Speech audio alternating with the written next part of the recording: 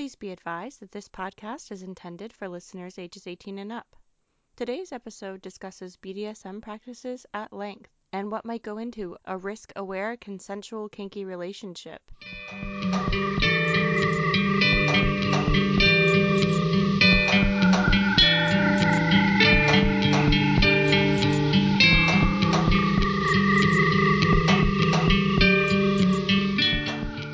Hello, my beloved weirdos. I'm Corey Ritten, and welcome back to another episode of The Weird Sex.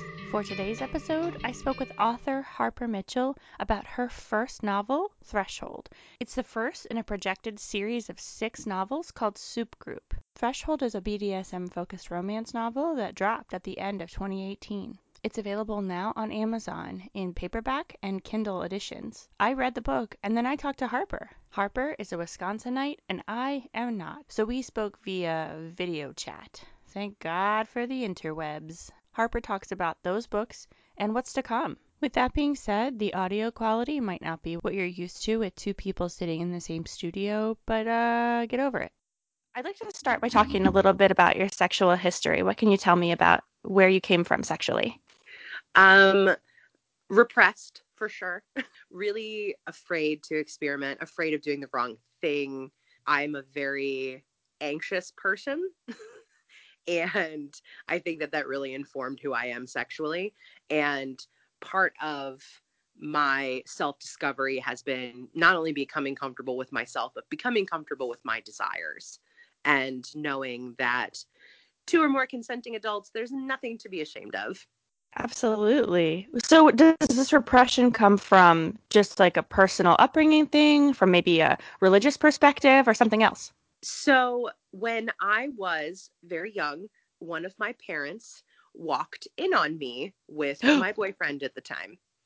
And I was not interested in having an encounter for many years after that because I was horrified. Even when I went to college, even when I didn't live in their house anymore, it was very much like, oh God, I never want that to happen again. And there was a lot of shame around intimacy. Gotcha.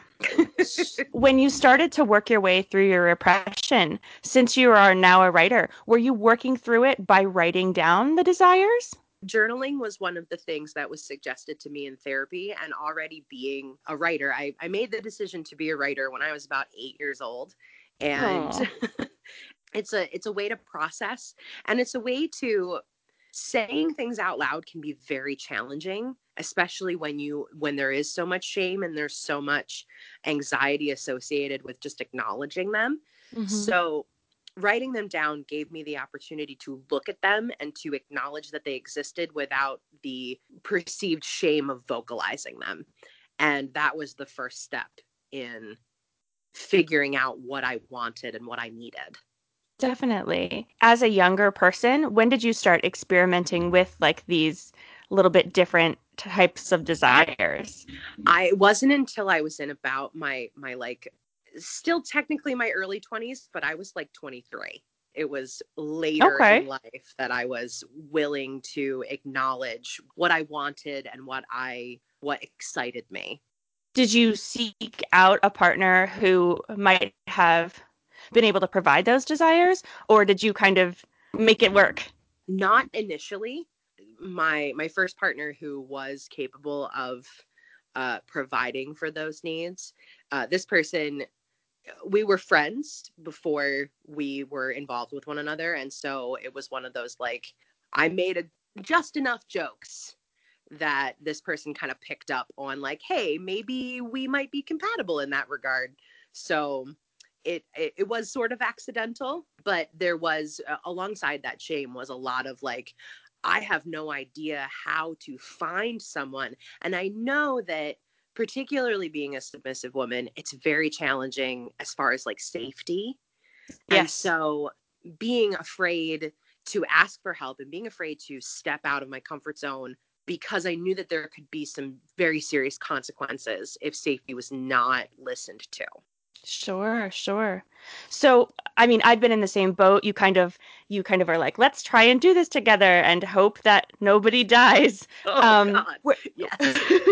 where do you go from there? When after that relationship kind of fizzled out or ended, did you, armed with new knowledge, seek out someone specifically in the BDSM scene? I can comfortably say that my now husband was not in the scene at all when we first met. And I did not expect it to be a long term thing. I really liked him. He really liked me. We went out, we had drinks, and I was like, yeah, I kind of dig hanging out with you. This was about a year after a very serious relationship had ended, and I was just devastated. So I wasn't sure if I was even ready to be seeing anyone seriously. And after we had become intimate with one another, I said to him, there are some things that would make me really excited if we did, but I don't want to Mm-hmm. make you do anything you don't want to do. And, you know, 5 years later, 8 years later at this point, but some time later, I was like, I hope that you're not just doing this for me. I think I'd be kind of Mm-hmm. uncomfortable with that. Like, I hope the exploration is as satisfying for you as it is for me. And he said, I feel like you opened up such a new world to me, but also I feel that I would continue to seek this in any relationship if we were no longer together. So he kind of fell into it too. Sure, sure. That's super comforting, isn't it, to hear someone say, Yeah. thank you. If it weren't for you, I wouldn't know about this, but now it's a part of me, Well, especially and as a submissive woman. yes. And I did get very lucky that a few friends of mine who completely by accident, and again, just kind of like, I made a joke and they were like, wait, you too? And so I kind of Mm-hmm. found my community in my hometown by accident. Mm-hmm. And it wasn't until I moved that I started seeking out a larger community and people that I could talk to, particularly because I'd left the place where I grew up, and reestablishing friends was somewhat difficult. I mean, it is the older you get. And so wanting to meet people who I had things in common with. And Right. part of that was finding other members of the BDSM community. Sure. Are you still an active member of the local scene, even though you're married and We go to demos a lot, particularly Mm. because I don't want my books to be about just what I like. I think that to accurately represent the scene, stepping outside of your comfort zone. So maybe something that I wouldn't feel comfortable doing, but something that I want to know how to do safely, something I want to be able to accurately describe. We go to demos a lot to talk to people and to see things, and that can be very intimate in a different kind of way, just to share those experiences together. We still actively attend things, but not as much as we used to, and we have not done a demo or anything like that. So give a little, take a little. Definitely. That's what's so great about the scene is you don't have to participate. You can kind of Mm-hmm. just like go be in someone else's world for a little while. Yeah. And you're like, oh, I'm allowed to do this. This is awesome. I'm learning so much and I'm seeing so much. That's my Yeah. favorite thing about the scene in general is going to parties, not even having to dress a certain way or do a certain thing, but just watching people spend time together is so Yeah. cool. And Yeah. I'm not even a voyeur.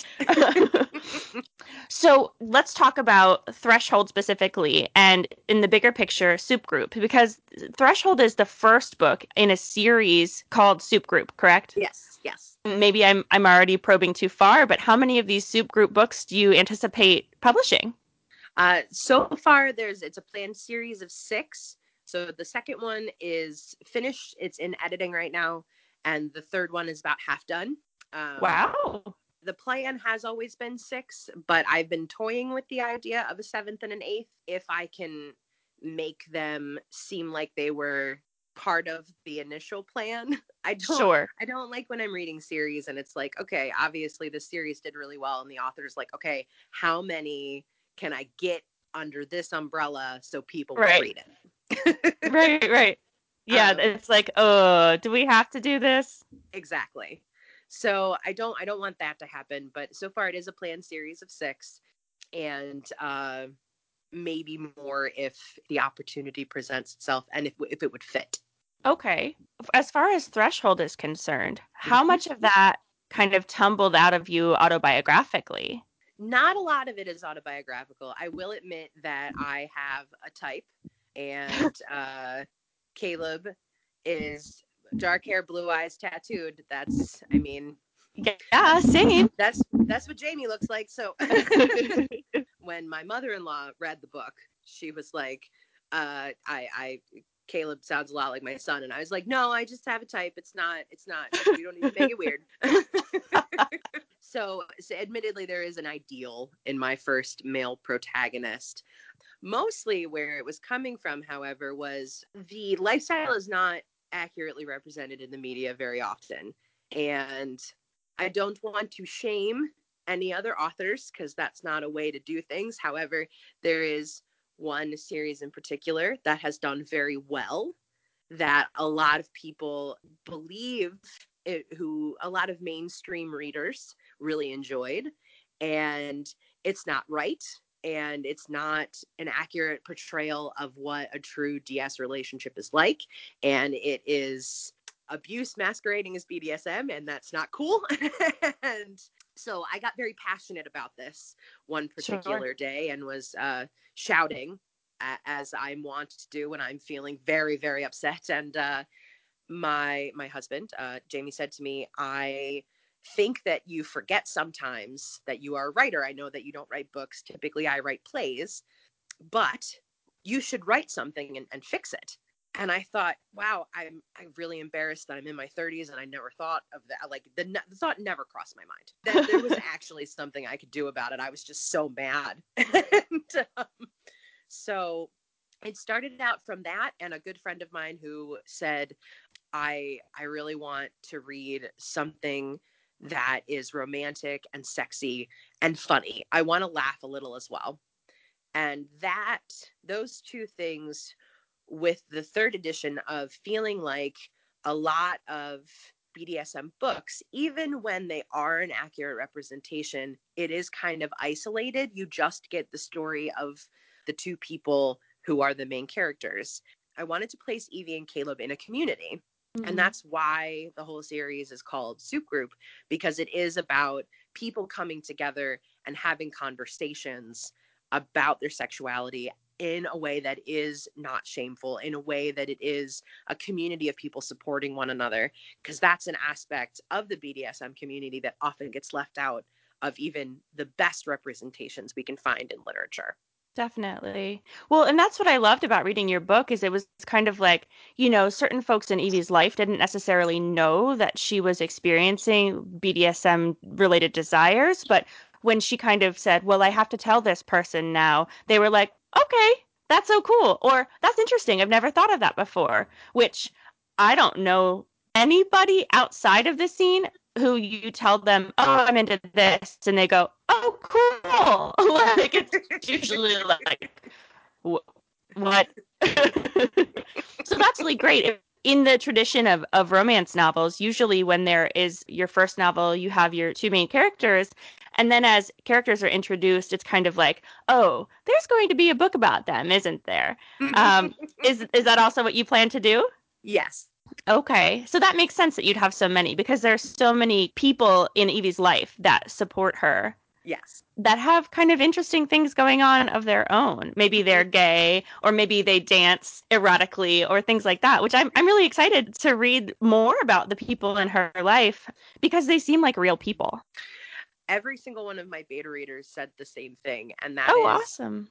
something I'm so very proud of, is that I love the melodrama aspects of romance novels. Like, I love the kind of heart pumping, the parts that are not just the sexy parts, but also like the high danger and the ridiculousness that goes into that. I do love that, but I wanted there to be real moments, and I wanted the people to feel real, because that's how readers connect with who they're reading about, Hmm. is when they're real people. And so I think that's the thing I'm most proud of at this point, is that a lot of the feedback has been, these feel like real people. Yeah. Kind of on a darker, more spoilery note, there's a little bit of abuse that goes on, not as an active part of the novel, but kind of Mm-hmm. in Evie's past. Is Yes. that something that you have real life experience, either yourself or hearing about it from a friend, or is that something that you kind of had to put in there to serve as a counterpoint to the series that shall not be named?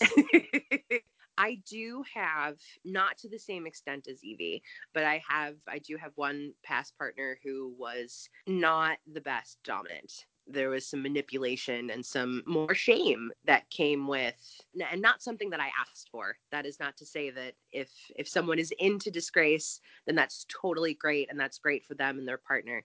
But there was some shaming of me for some things that I wanted and the frequency that I wanted. And being told that as a submissive, I was not allowed to communicate those desires, which is absolutely not true. And so very, very minimal compared to, the magnificent conflict that is Evie and Jacob. And mostly for, the sake of counterpoint, but also the sake of high drama. That is where that comes from. And also wanting to point a finger at not just abuse masquerading as BDSM, but also that it can happen to anyone. And if I can be super pretentious and quote my own work for a second, but there's a moment where Evie says, if he'd ever struck me, if he ever hit me out of scene, I would have left right away. And that there's this block that we have in our minds of like, well, we know what abuse is, and abuse is when you're hit and you don't ask for it. But Mm-hmm. it's so much more than that. And I wanted to point at more than just physical, but also at emotional manipulation and at breaking someone down is not the same as cherishing their submission. That was a big reason why there is that counterpoint of Jacob and his abuse.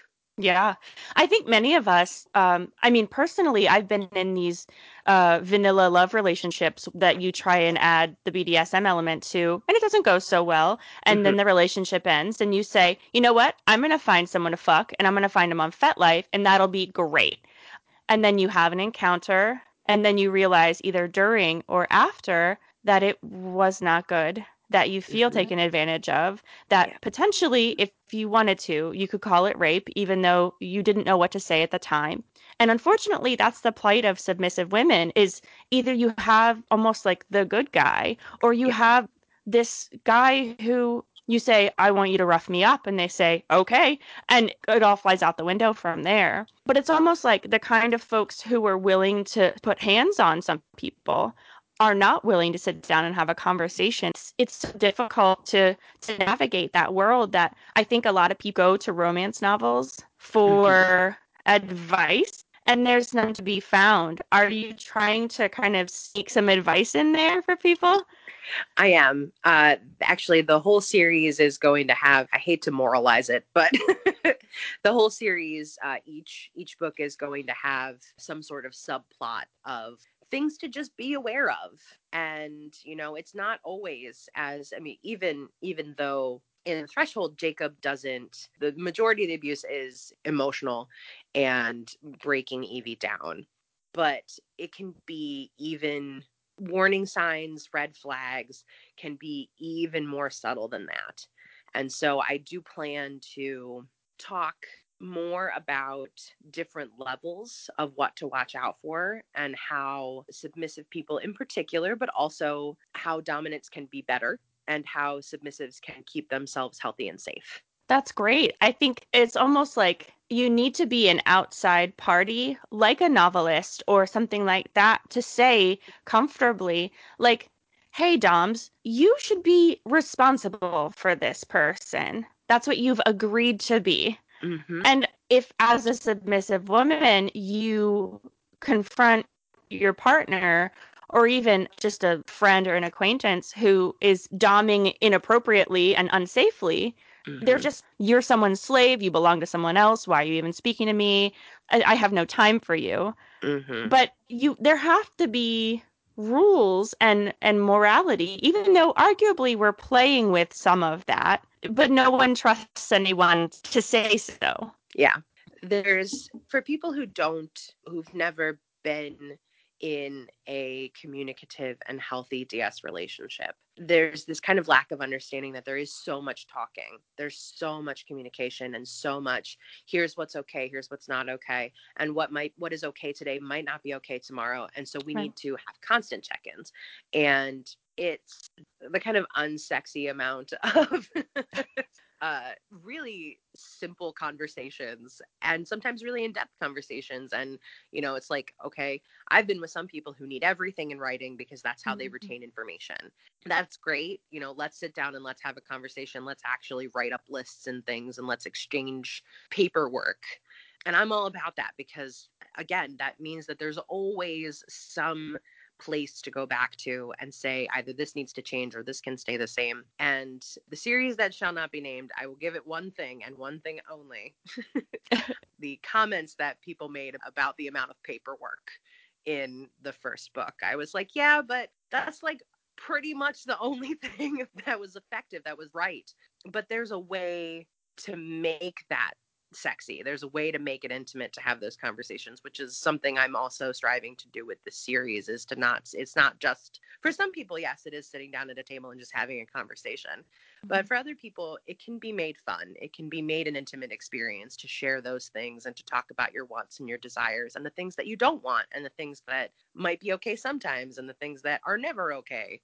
My favorite thing about DS relationships personally is the paperwork. I fucking love just like give me a spot to sign. Where do I sign? I think that's so sexy. And so when I first read the first book of the series, when they started to go into the paperwork, I was like, "Oh my gosh, this is many, many pages of this, and this is amazing." But my fear as I was reading that is, I wonder how many people are going to use this as source material to write up their own sort of contracts. And I do wonder if this holds water. Again, but there's really not, unless you're already kind of involved in this scene, there's not really anywhere to go for advice. So you have to pull it straight from the pages, as it were, and move forward that way. So it's almost like all of us who are interested in BDSM, who learned about it one way or another, it's this very solitary practice to begin with, that Mm-hmm. you have to open up and say to your partner or partners, this is what I'm interested in. But in order to create protection for yourself, you have to tell more people, I'm with this person. I'm going to look like this tomorrow, maybe. Do not Mm-hmm. be alarmed that I am purple. And it takes a lot of trust to tell people not only that you're maybe going to have semi-permanent or permanent marks, but like why? Yeah. I think it's awesome that the people like you are trying to make it all make sense. Like, these are normal people doing normal things. Actually, a coffee shop is involved. Isn't that a normal place? Yeah, and that's the spirit of the whole thing, is not just, I think accessibility is a really important factor that gets overlooked a lot. And a few of my friends in the community had said, I loved your book, it just felt very vanilla, it comparatively. And I said, well, it's dipping your toe in the water, and that's the first book of any series, is about setting up the world. And so going full bore right away was not my goal. And I do plan to write about some more extreme plays and practices in future books. But part of helping people who do not participate in this lifestyle to understand that it is healthy and it is safe when done properly, and that there's we're normal people doing normal things in our everyday lives. Right. Part of making that reality accessible for people who don't practice is to start small and start slow. And so that's another reason why going to demos is so important to me, to accurately represent these other things that maybe are on my hard limit list, that I still want to be able to talk about. I still want people to have knowledge of that, like, oh no, there's absolutely a safe way to do this. Mhm. And that's the accessibility for people who don't participate in the lifestyle, and more information for people who might be curious about it and don't know where to start as far as developing their own community of support, because it is really important to have someone, at least one other person that you can say, don't be alarmed if I'm purple tomorrow. Mm-hmm. Speaking of dipping the toe in and working toward more kind of extreme kinks or what have you, there is a person who makes a little bit of a cameo in the novel that you have Jacob, who is the prior relationship for Evie, and then you have Amy, who's the prior relationship for Caleb. And Hmm. if I recall correctly, she actually has been banned from playing publicly because she plays too hard. And I was kind of curious where that came from and how that might progress, especially with regard to focusing on more extreme play. So, one of the things that I noticed with the first draft was that there was so much pressure put on or so much focus was put on dominants who don't practice properly. And I have met a fair amount of submissives who don't practice properly as well. People who have pushed their doms to do more things than they are comfortable doing, but because they are the submissive, they feel like that, it's my body, you should do it. It's fine. Mm-hmm. I've Mm-hmm. met one person in my travels who often refused aftercare, and that the kind of sub drop is more common than anything else, but like dom drop does exist. There is a level of intimacy Mm-hmm. that's required for the dominant as well after the fact. And so I didn't want it to be a picture that just painted that, only doms are ever bad. There's no Mm-hmm. possibility that if you're a submissive, you're doing anything wrong, because that's just not true. And so I wanted to show that it was possible to be a submissive and to push the boundaries of your dominant. And just because Mm-hmm. there is a power exchange that's going on, it doesn't necessarily mean that the submissive can do no wrong. Additionally, it was important to me that the female villain was not motivated by a broken heart. Oh, sure. And that it was not a situation where it was, well, you rejected me and now I've gone crazy. It was, you isolated me from my community because I perceive you've done something wrong, not you were trying to keep other people safe. And that's why I'm angry. So I get very, very frustrated by the representation of women in any literature. Oftentimes, female villains tend to be motivated by a lost love or a broken heart, rather than having a more real reason to have gotten angry and being I isolated, having something taken away from you of that magnitude. I don't see myself as an Amy, but I could see myself being very angry about my community being removed from me. I can't recall a novel, a romance novel, or any sort of novel in that regard where there's been a female villain who isn't motivated by love lost. And so I think that's really interesting. It's one of those things that maybe would never have occurred to me if you hadn't said something, which goes to show just how normal it is to be like, ah, yes, the only reason a woman goes crazy is over a man. And even just like going crazy obviously is a Yeah. whole different problem. Yeah. Would you be willing to divulge a little bit more of the extreme or the direction that you're going in as far as play in your books? Absolutely. In book two, we're going to talk a little bit about disgrace and the kind of external shame that goes with that when someone is disgusted by what you want, and how it's, yes, I want you to shame me, but now you're shaming me in a way that is actually meant to hurt me and not meant for play purposes. We also talk about bouncing, the use of fire wands, and the safe way to do that. And in book three, a lot of electroplay, just an alarming amount of electroplay. The sex nerd in me is like ready to explain all this to you, but read the book. The first note that I received when I sent out my first 8 chapters data readers, like, I'm not upset about it, but an alarming amount of electroplay. So that's great. I don't read a ton of romance. My sister actually has her own romance podcast and is the kind Oh, of person who cool. I think reads a ton of romance. Um, and she's the one who kind of got me into romance, but I pretty much exclusively read BDSM romance. And I have read some pretty intense stuff, but I don't think I've ever read anything that incorporated any sort of fire play or electro play. Is that something that you noticed too and you thought, you know what, there's space for me to write about this? It's a lot of discipline, which is great. Don't get me wrong. Book one, Threshold, is about a lot of discipline and a lot of bondage, which is great. And that admittedly seems to be what most people are curious about. And so I do think that there's a market for it. And I think that it's exciting to read that material. But I also think that the more extreme stuff could be something that people are curious about. And if it's written about in a way that makes it accessible and makes it kind of takes away the mystery, like I feel like a lot of what makes it shameful for people is the mystery surrounding it. It's like I don't understand anything about this, and so I'm confused, I must not like it. When if we just talked about it, if we just sort of pulled the curtain back and said, this is what's happening here, this is why this is exciting for me. It's a different form of pain. It's easier, particularly with electroplay. It's very easy to regulate the sensation.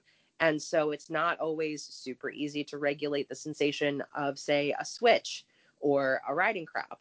And some people find more comfort in that regulation, in knowing exactly what they're going to get every single time. Just it's different levels and it's different parts of the world. And I didn't want to write 6 books about the same thing. Mm-hmm. No, I think that's a great thing to do because a lot of authors of any type say, well, that worked. So I'll just keep doing that. Everyone loved that. And I think that's probably fine. People keep buying it, so why not write it?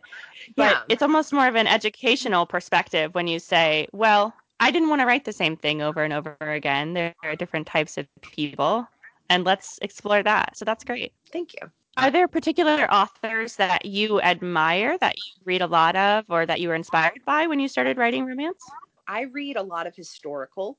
I've purchased fewer and fewer BDSM romance novels just because I find if it's done correctly, it tends to be the same thing. It's kind of a copy paste situation. New people, but the same stuff. However, there is a marvelous author named Terasumi, who is just, her submissive series is phenomenal. And I highly recommend it to anyone, particularly because it's done so much better than some other things that maybe I have a problem with. But as far as other romance novel authors, I read a lot of Lisa Kleypas, a lot of Tessa Dare. I picked up my first bodice ripper when I was about 15, and I think I've never been the same. And Jamie says all the time that our house is overrun with them, and I guarantee that there are like 3 romance novels, historicals, on the back of our toilet right now. Just that's where they live. I do Julia Quinn as well. She's still a historical romance novel author. Her work is a little less sexy. There are still some sex scenes, but it is one of the things she's inspired me so much with is that her people all feel real. And even though it is this historical Regency setting, I feel that I'm reading about someone that I could go and get coffee with. So that's one of the things I love about her so much. I do read books other than romance novels. But just the Kurt Vonnegut, Terry Pratchett, Gaiman, like the usual suspects. They take a little bit more time to read, those literary novels do, where you can just Yes. breeze through a romance novel in like a day, Mm-hmm. which is kind of the awesome thing about it. You feel so accomplished. You're like, done. Well, and I think it's something nice about, even with the melodrama being as high as it is, it's like, oh, okay, I got to go to work now. I have to walk away from this. If I crack open a Vonnegut, there's a pretty good chance I'll lose an entire day and go, oh God, how did this happen to me? What is going on? But with a romance novel, if the alarm goes off, then it's like, okay, I can set this aside. You'll be waiting for me when I come home. Being interesting and engaging while still being able to walk away from it is really nice. My day job is in professional theater, and so I work a lot and I work long hours. So I need to be able to walk away from something and not be super preoccupied, which is why starting the Outlander series was the worst possible thing I could have done for myself, because now it's literally all I think about and I just want to come home and read. Since you brought up your background in theater, it kind of rears its head a little bit in the first novel, in Threshold. Is it going to continue to be a theme The next book is about Charlie, and since she also works for Nova, we'll actually be at the theater more often in book two. Wait, who's Charlie? Who's Nova? Read the book, read the book. Which is called Throttle. But that is the extent of our dips into the theater world. I didn't want my two great loves to converge too much. It kind of happened by Mm-hmm. accident because it's something I know about, and it's particularly when you're stepping out on a limb for the first time with having written books before, but never for with the intention of publishing, and having it's been such a long time. My master's degree is in creative writing, but for the stage and the screen, and so it had just been so long since I'd done something that wasn't going to be 90 pages long. You got to keep your first act 30 pages. That's the rule. Whereas my first draft, a lot of people said, it reads like a movie. There's a lot of dialogue, and I have no idea what anyone looks like. And I was like, oh God, okay. I got very, very submerged in that. Like, this is a thing I know about, so I feel comfortable writing about this, Sure. especially when writing about something or a medium that I'm not super duper experienced in. And as far as my professional writing career, I had never attempted to take that step into novels before, so I did fall back on some things that I already knew about. So book three will be about Tessa's book, and she works for an art gallery, so we'll be there more often than not. As far as your theater experience, do you tend to stay behind the stage or are you more on stage? More behind the stage for one of the companies that I work with right now. I did have a smaller role in the show that we're performing right now. My bachelor's degree did study theater when I was in undergrad, and so I was going to be an actor before I was going to be anything else. But a very well-meaning person said, if you can do anything else, you should, because the world is terrible. It's cutthroat, and if you don't move to one of these four cities, the chances of making your career in acting go down so significantly. Whereas if you become a technician, you are more likely to get paid. You're more likely to be able to find work wherever you end up living. And so I was like, I like the idea of this being my job. That's all I care about. I want to do what I love. Yeah. So that was the reason I switched to being a technician instead. Do you find that there's any relationship inside you between BDSM and creativity, let's say, whether it's performance or writing creatively? Do they kind of stoke the same fire? I actually find that submission gives me an opportunity to not make a decision, whereas in my day to day life, I have to call a lot of shots.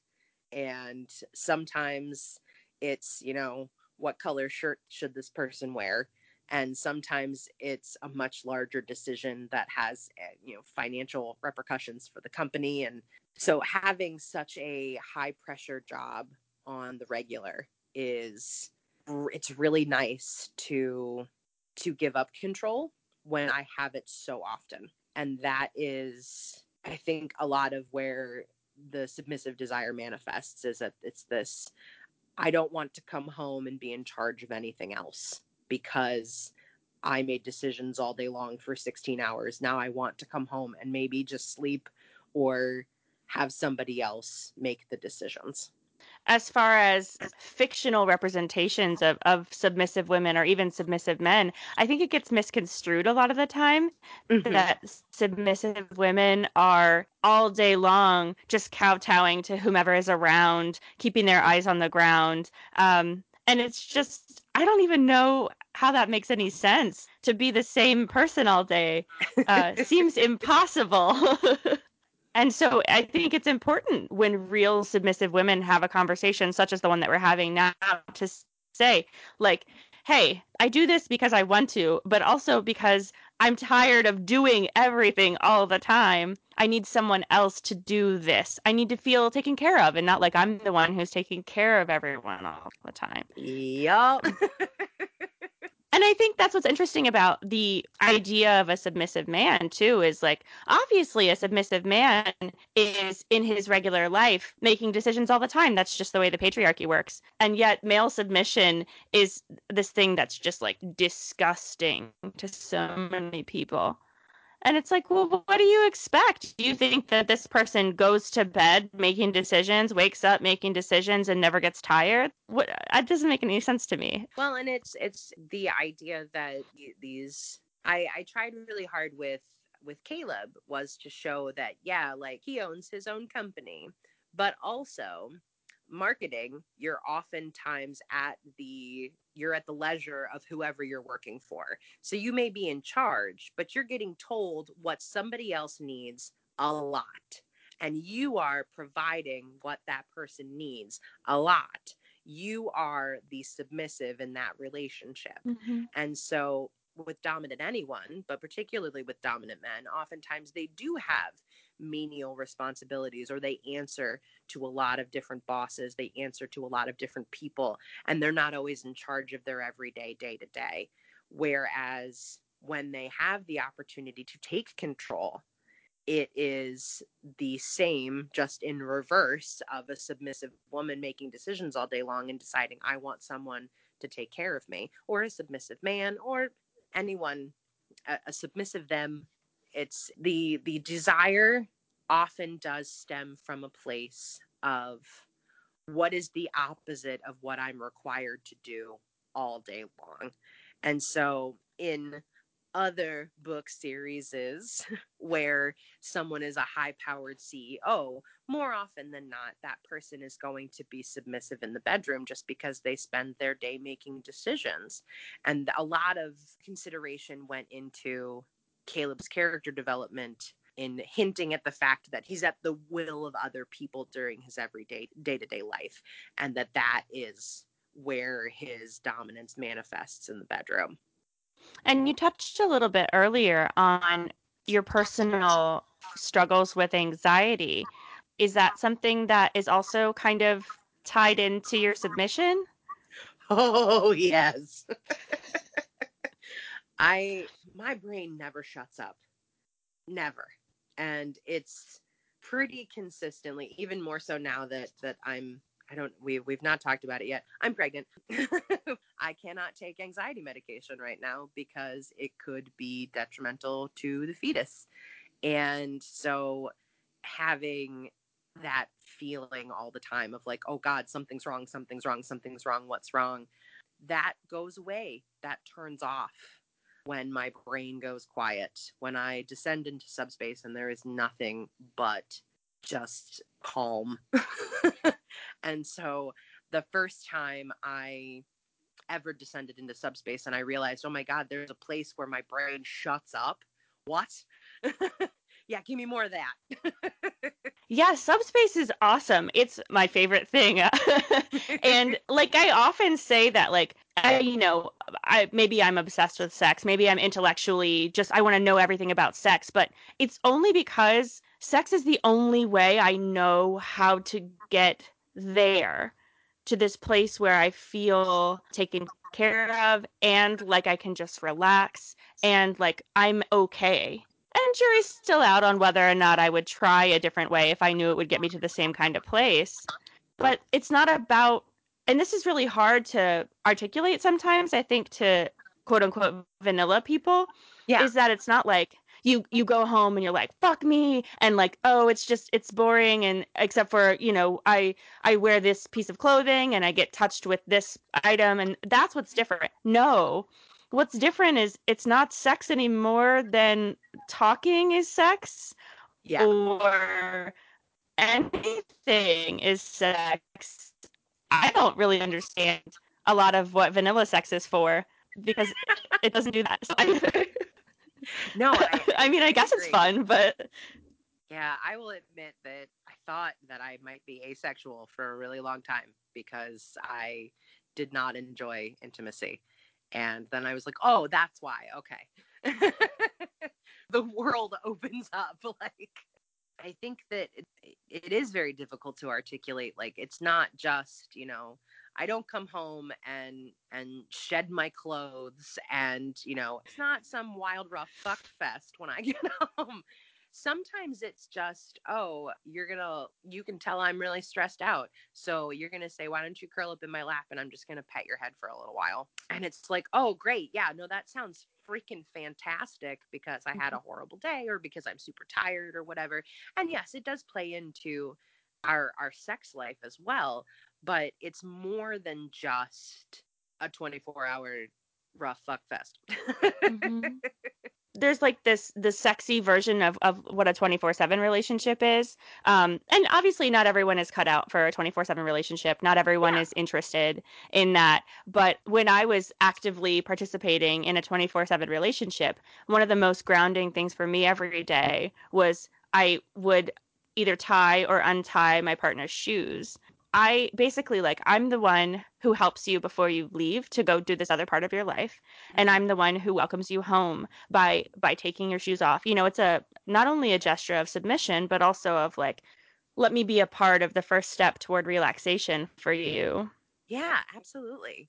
People who imagine what a BDSM relationship is, or a master slave relationship, or a 24/7 relationship, they're not going to imagine someone tying someone's shoes like that's like they're your child, or that's like, they're an old person. In the context of a 24/7 relationship, everything has so much meaning that it's impossible to articulate unless you've been there. Absolutely. Absolutely. There's a very big difference between the nights where Jamie cooks dinner and the nights where I cook dinner because we work opposite schedules. And so we don't get a ton of time at home together, which really sucks. And so we do need to make use of what time we do have together. And so on my little like 3 hour break in the middle of my workday when I do day job and then I do night job, he will cook dinner and it's just sort of like, yeah, we'll sit at the coffee table and we'll watch Netflix together and kind of chat about what the week's going to be like. And then days when I make dinner are days when we have more time to spend with one another. And it's this opportunity for, it's not only a gesture of submission, but it's also this, I made this meal for you because I love you and because I wanted to show how much I love you. And I wanted to show you how much you mean to me. So I cooked you this meal that we're going to sit and eat together as a gesture, not only of my submission, but also of my love and the intimacy that we get to share on these rare days that we get to be together. And so, like you said, that's something that maybe a lot of couples do where it's like, oh, it's your night to cook. But what that means in a 24/7 or in a DS relationship or in any kind of relationship within the lifestyle is something so much more significant. And so I feel like there's more acknowledgement in from my good dominant partners when I've cooked a meal for them.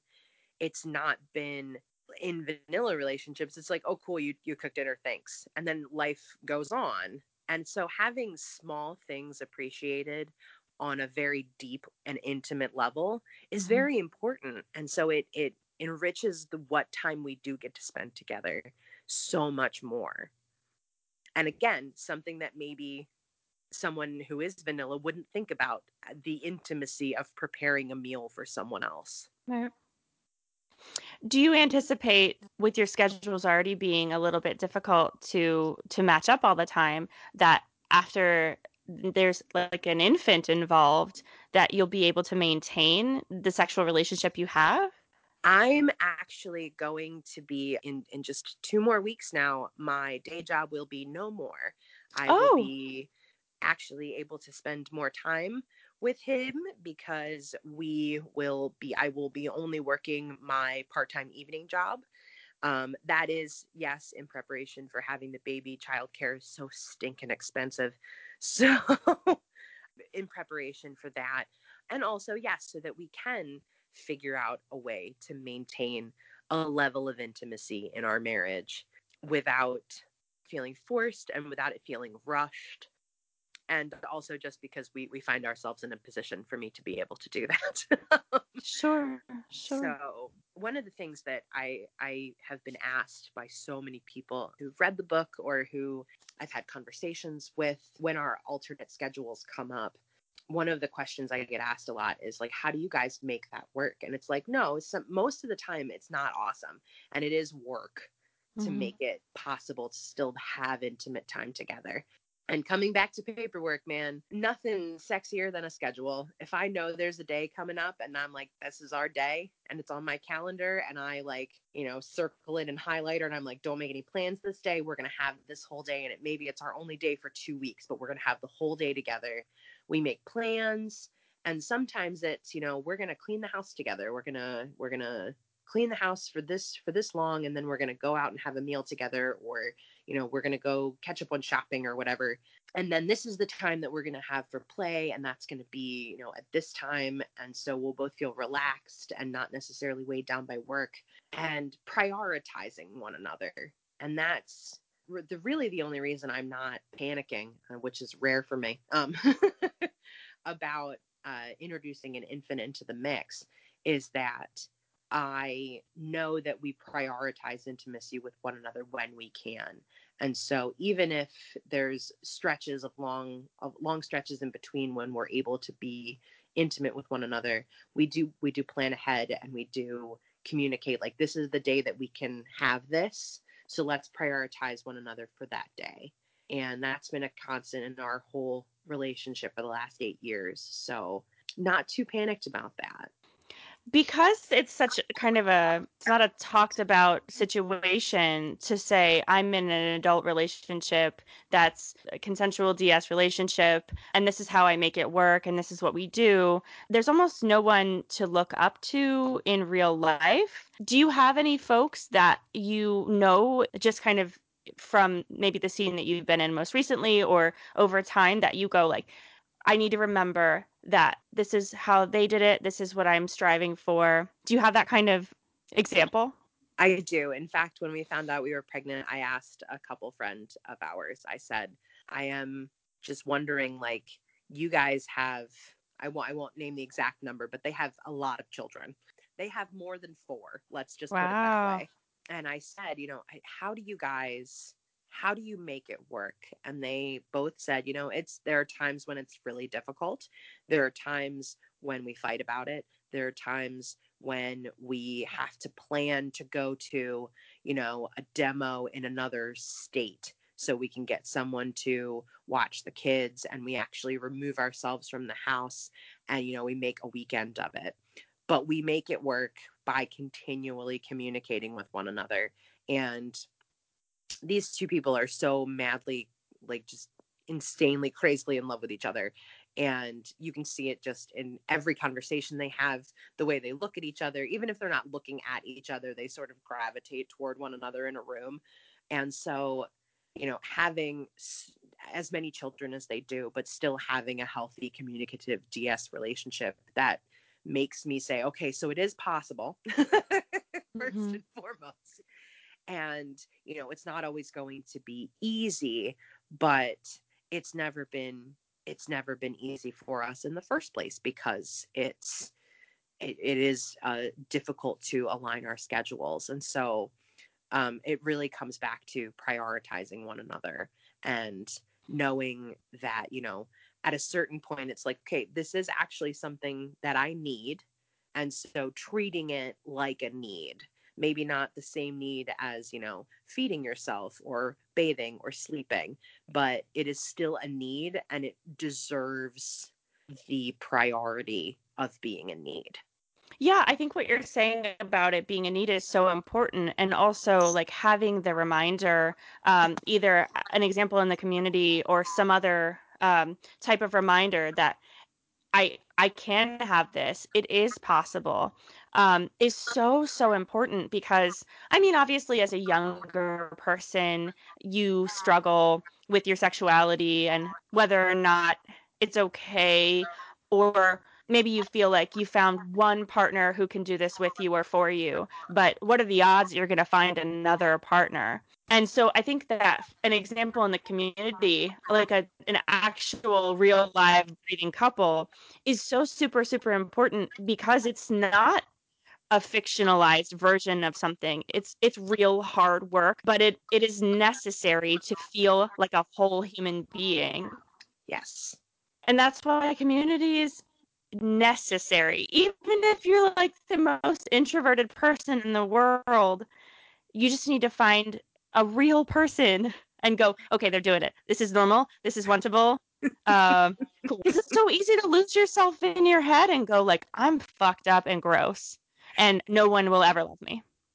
Yep.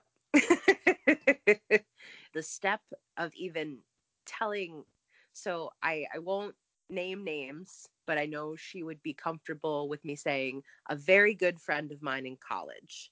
She and I did not discuss our proclivities until one day. I think I had just like a little bit of booze in my system, and I was like, I've never told you this, but I'm going to tell you this thing. And I said, I'm a submissive woman. And she said, oh my God, I am too. And I'd known her for, God, like 6 years at that point, and we'd never talked about it, not once. And we had this massive thing in common that we both felt like we didn't have anyone we could talk to about. And then suddenly, oh my God. And so we stayed up just sort of chatting with each other. And she'll still call me and check in once in a while and just be like, how are you doing? How are things? Talk to me about what you're doing right now. And I'll talk to you about what I'm doing right now, because at the very least, I know that I have a community in her and she knows she has a community in me. But something that, because of this idea that it's something we don't talk about, we just never discussed it with one another. And it never occurred to her or me to be like, this is a person I trust. This is a person I tell all kinds of strange things to, like actual weird things, the weird obsessive anxiety nightmares that I have. More comfortable talking about that than I was about something that brings me pleasure, something that makes me feel like a whole human being, like you said. We're more willing to talk about, past trauma than I was about this thing that is integral to who I am, and brings me so much joy and so much balance to my life. And the same for her. We just never thought that it was something we could talk about, and we did. And we found a community in one another. And I've taken that particular experience and tried to move forward with it as best I can, to remember that there is a certain level. And the couple I spoke of earlier, if I hadn't, we were doing a show together and there was a bullwhip in it at one point, and someone was like, who knows how to crack a bullwhip safely? And I said, I do. Just like not even thinking about what that might make someone or anyone in the room think of me. And the female half of this couple came up to me and she said, why do you know how to safely crack a bullwhip? And I said, well, I'm a submissive woman. And she said, oh my God, me too. And it's some of the most strange conversation starters that we get from the things that we know about and the things that we might reference, not even realizing like, oh, this isn't a fully accessible thing. Only certain people will understand what I'm talking about. It's letting go of the shame we have to find that community, because with a community of support, like you said, we see it functional, we see it happening in the real world, and we know it's an attainable thing with work.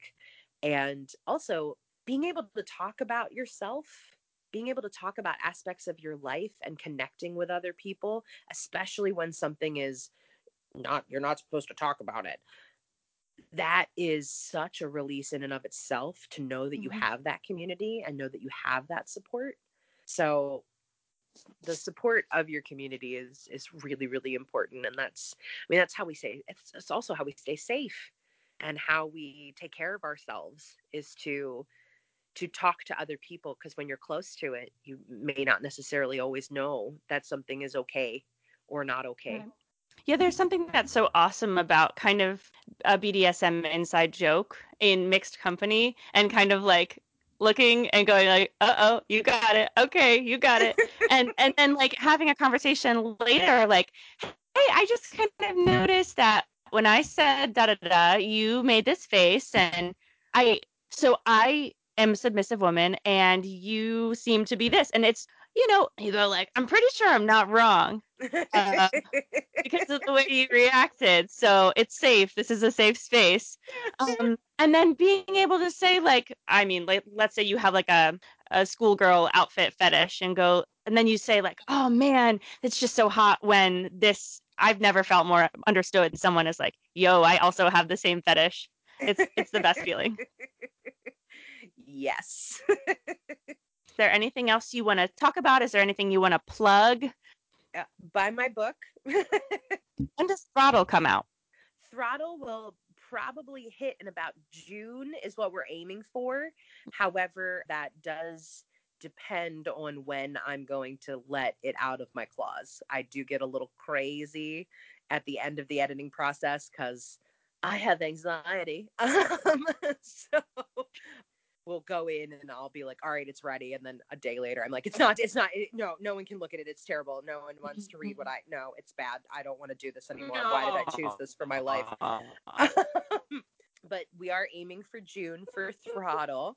And we are going to be, Jamie and I are going to be at the Wild Wicked Weekend in San Antonio, Texas at the end of February. It is a romance and erotica convention. I will be signing books there.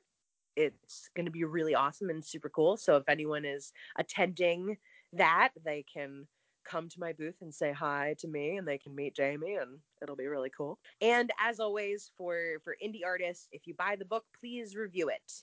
Verified purchases on Amazon, their reviews can increase the visibility of the book online. So Awesome. So yeah, anyone who's interested in what Harper's been talking about with her first novel, Threshold, and all the novels to come, read the book, buy the Kindle edition, buy the paperback edition. Those are both available now. I've read the book. It's a really great book. I mean, I'm not just saying that because she's on with me. Thank you so much for talking to me, Harper. I really appreciate it. thank you so much for having me on. This has been wonderful. If you couldn't tell just by the interview, Harper is absolutely fabulous to speak to. If you're in the San Antonio area, hit her up at Wild Wicked Weekend, February 21st through the 24th. She'll sign your book. Find Harper on Instagram at Harper S. Mitchell and on Facebook as Harper Mitchell. You won't regret it. For more romance-related podcast content, check out Romance Rob. It happens to be my sister's podcast, and I may have been a guest once or twice, but seriously, it's awesome. If you love to hear authors and readers talk about romance, it's the podcast to listen to. That's Romance Romp. ROMANCE If you enjoyed this or any other episode of The Weird Sex, leave a 5-star review on iTunes and tell a friend. You can also visit the website at www.theweirdsex.com for the full archive of episodes, or to volunteer yourself as the next person I speak to. You can go to the tab entitled Wanna Get Weird to fill out a form, or email share@theweirdsex.com, share@theweirdsex.com. As always, thanks to Iambic Speedometer for our music, to Harper Mitchell for speaking with me, and to you all for listening. I'll see you in 3 weeks.